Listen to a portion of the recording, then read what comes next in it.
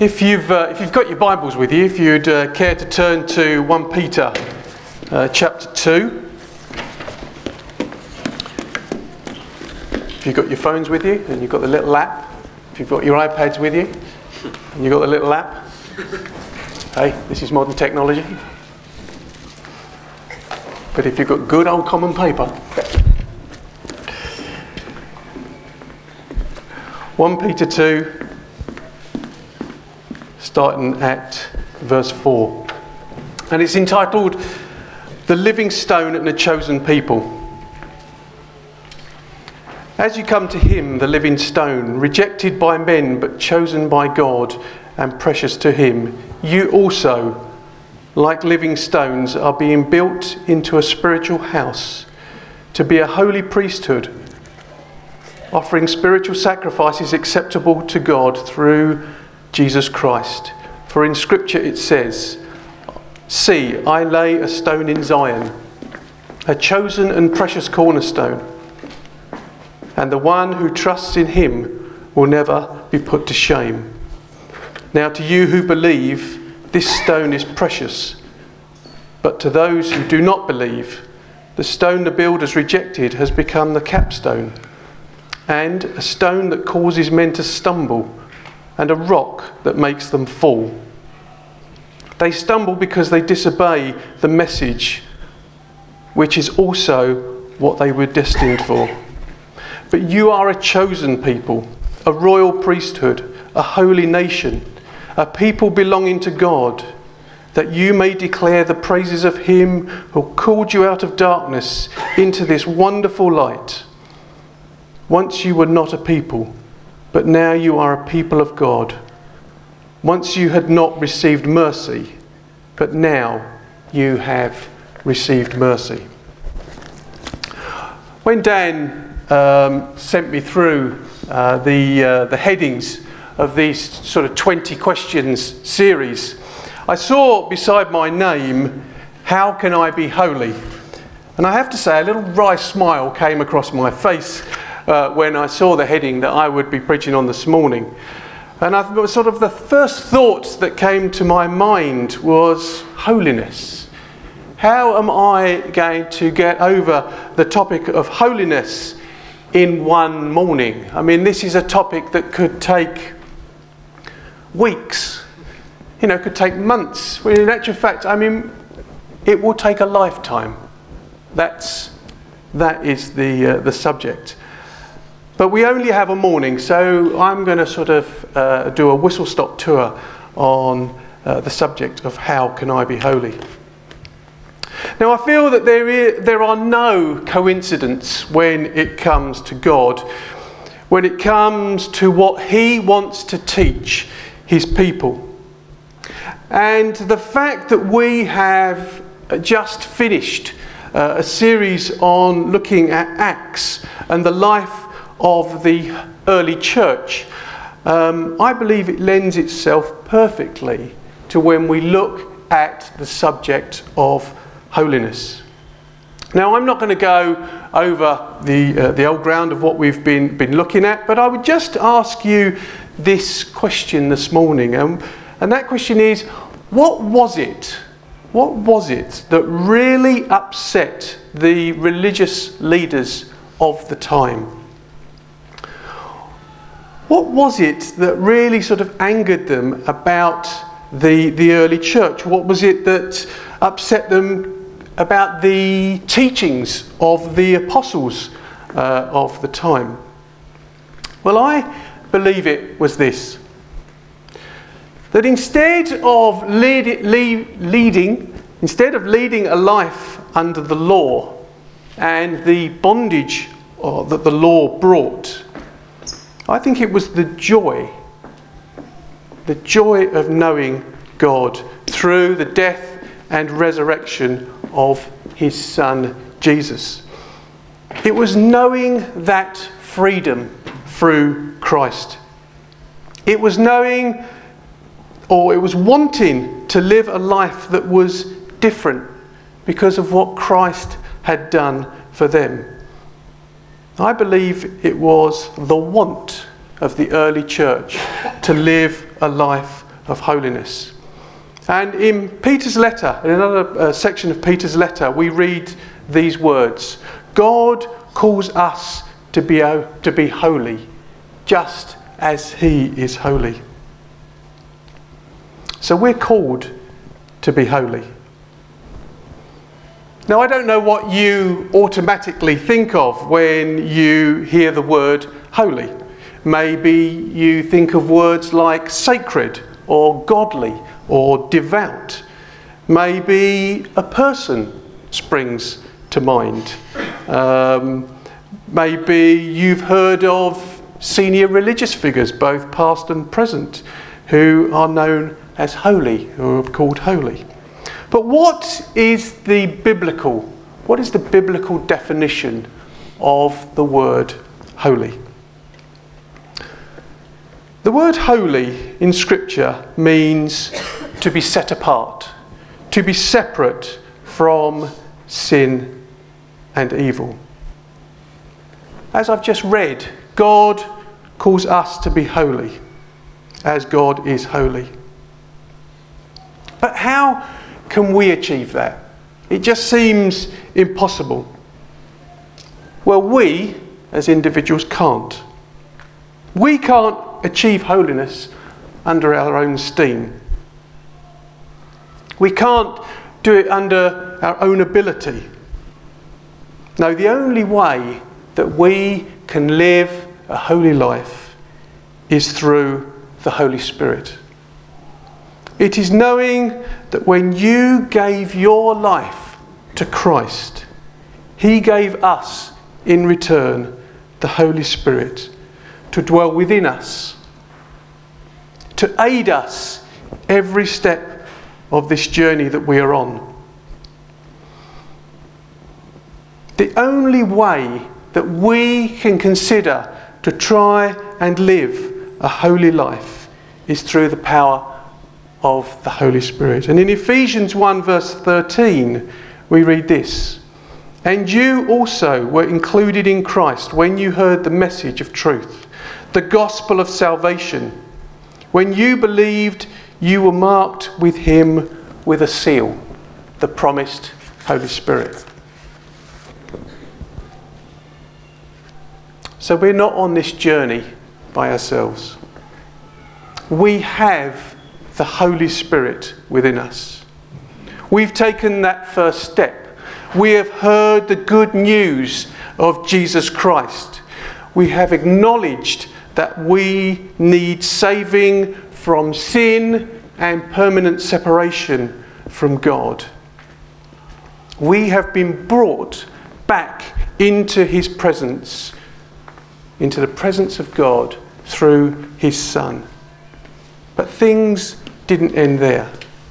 We have been given the Holy Spirit to guide and to bring understanding, and I believe a desire to do God's will. So we understand what holiness is, and that is to be set apart. We have seen how God has sent his Holy Spirit to us to guide. But what does holy living look like? As I mentioned earlier, so often as Christians, when we consider the word holy or holiness, we will automatically think of the way that we live our lives. I need to do this. I need to do that. I don't do this. I don't do that. And interestingly enough, I just want to pause a moment. At the outset, I talked about going back to Acts, the religious leaders of the time. And again, there were individuals who were on the outside doing good, following the law. But were they holy? Were they holy? So as I mentioned, so often we consider, when we're considering as Christians the word holy or holiness, we will automatically think of the way that we live lives. But consider this. Before you were called to be good. You were called to be holy. In Leviticus 26 verse 12, it says this: I will walk amongst you and be your God, and you will be my people. So I believe the first call is to be holy. In 1 Thessalonians 4 verse 3 to 8 we read, it is God's will that you should be sanctified. Now the word sanctified is again another word for holy, but it is the journey that we are taking to become holy. It is God's will that you should be sanctified. And then it says that you should avoid sexual immorality, that each of you should learn to control your own body in a way that is holy and honourable, not in passionate lust like the pagans who do not know God. And that in this matter no one should wrong or take advantage of a brother or sister. The Lord will punish all those who commit sins, as we told you and warned you before. For God did not call us to be impure, but to live a holy life. So we see there in Thessalonians the first call is to be holy. The next part of the call is to be good, or to live that moral life. Let's unpack that a little bit further. Holiness is not first and foremost about being good. Even though there is a moral dimension to holiness, it's first and foremost about relationship. I will walk among you and be your God. It's about being set apart purely for God. It's about your relationship with Him.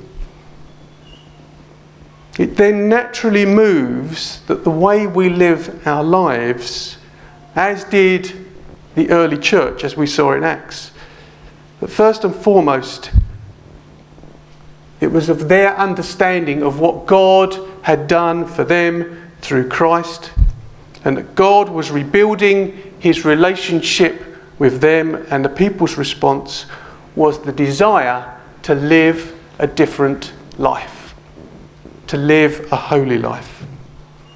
So my challenge for us all this morning is it our desire to live a different life? Is it our desire to live a holy life?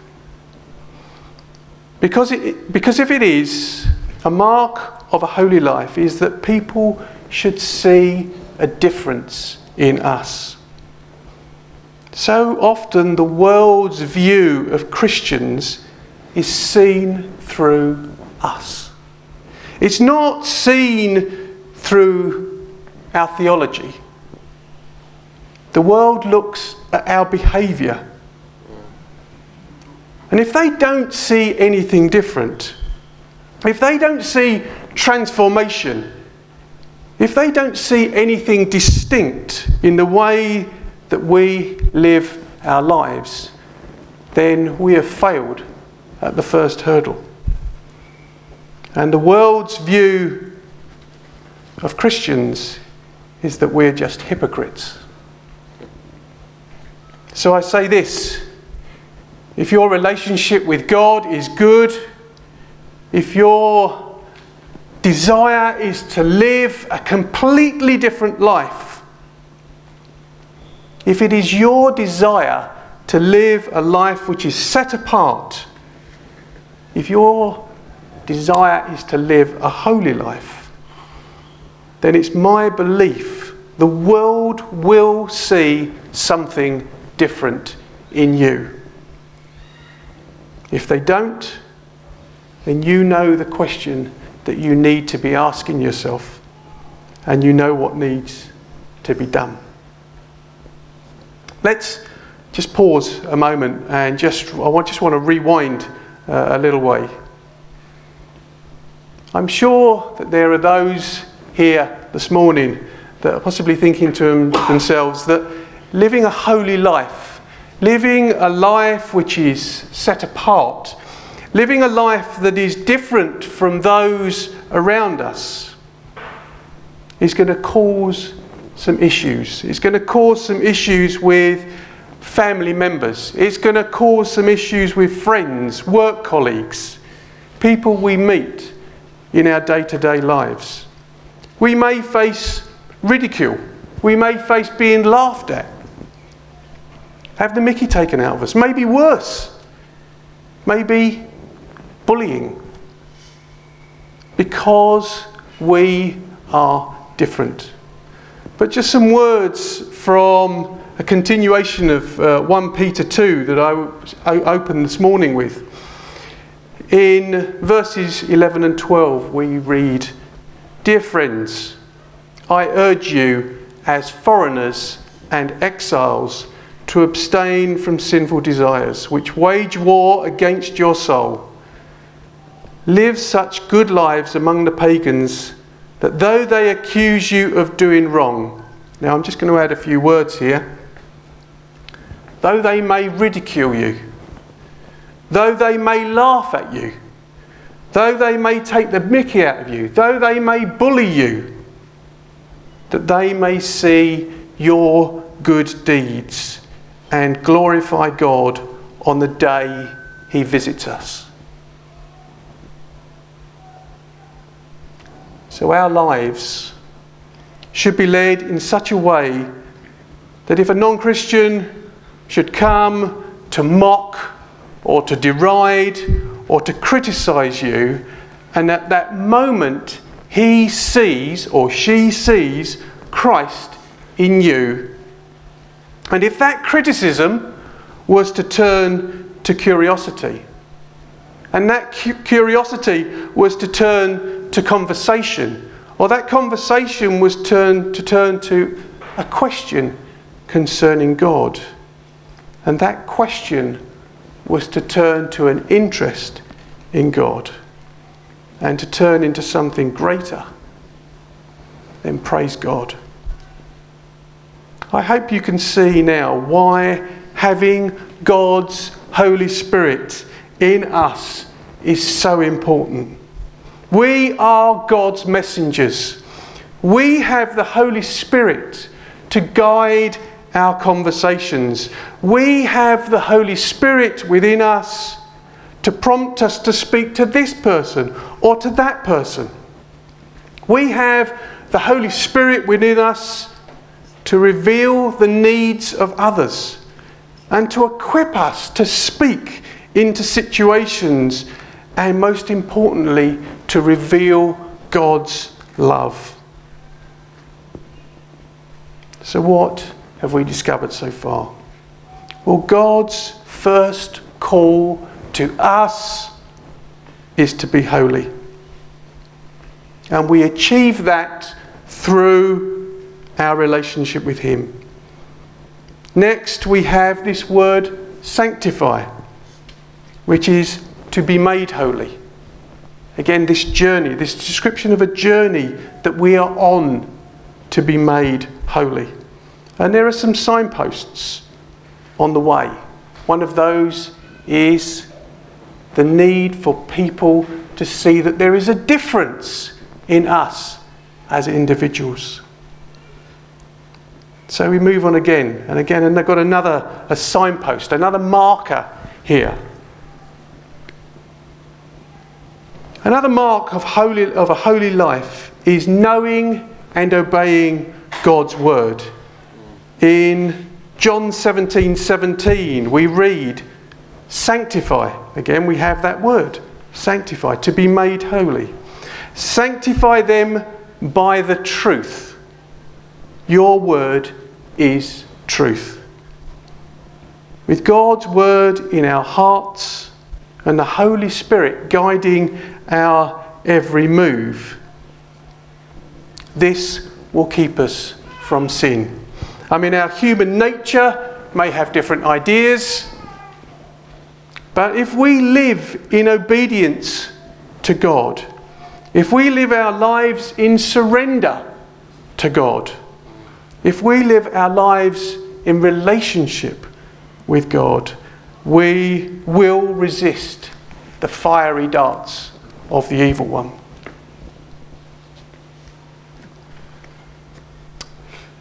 A challenge. On the front of this book, a bit faded, but on the front of this book, it reads Holy Bible.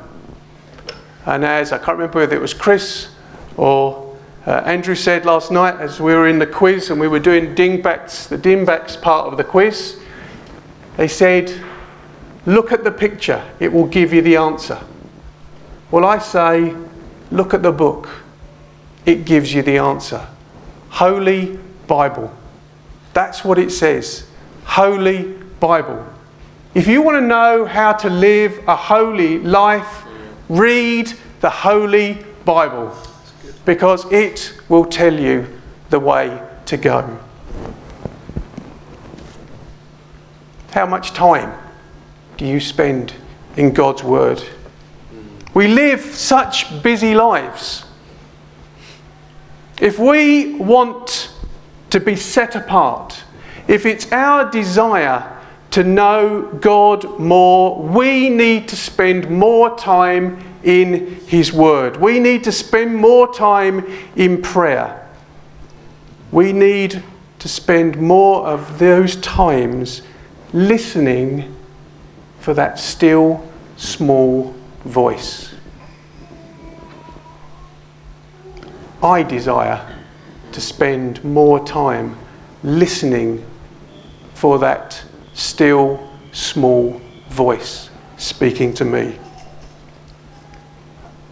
It is God's desire for us to have a relationship with Him. Spend more time with Him. Spend more time in His Word. And from that, our relationship with Him will just get deeper and deeper.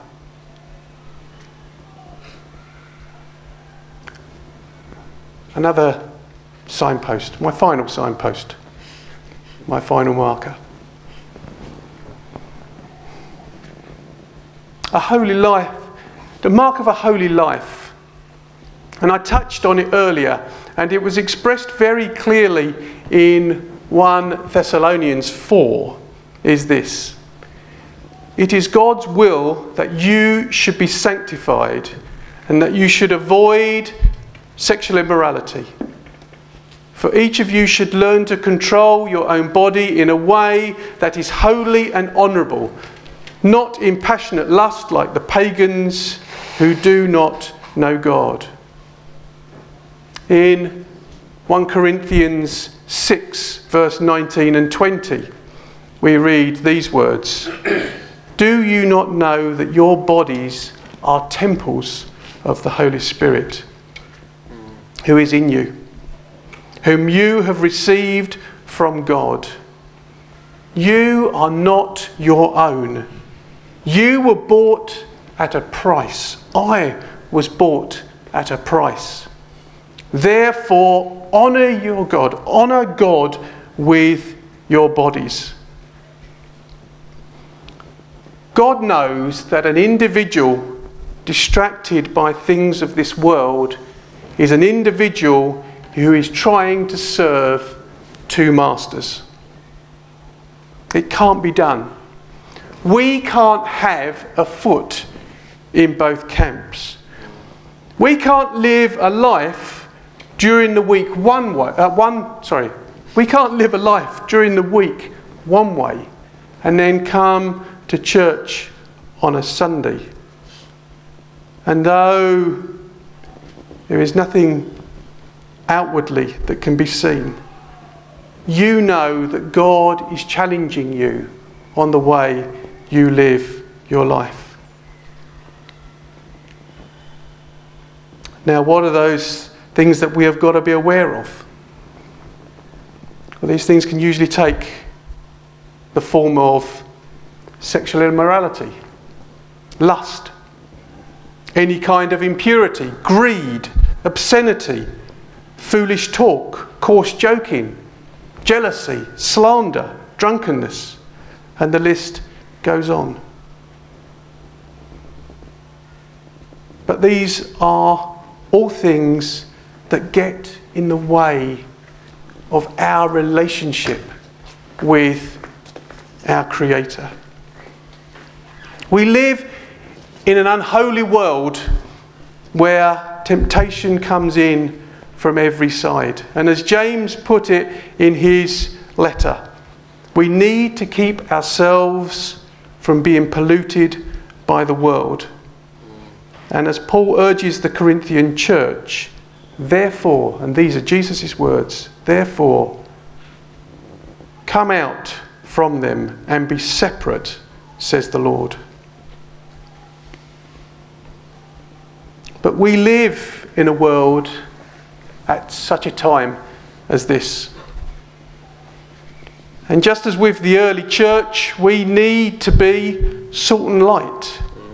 We need to be that light on a hill. We need to be that beacon. We need to be different. We need to be holy.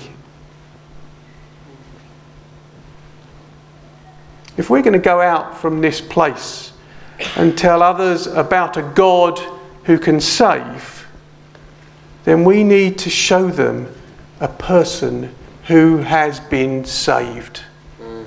That's you. If we're going to tell others about a God of hope, we need to show them a person who has hope. That is you. If we're going to tell others about a God who can bring peace, can bring love and joy, we need to show them a person who has peace, who has joy and has love. That is you. If we are going to tell others about a God who can bring complete and utter satisfaction, we need to show them a person completely satisfied. My hope is that that's you. When the world sees a people who are holy, righteous, peaceful, joyful, and fulfilled, they see the evidence of God. They see the transforming power of God. God calls us to be holy just as He is holy. Praise His name. Amen.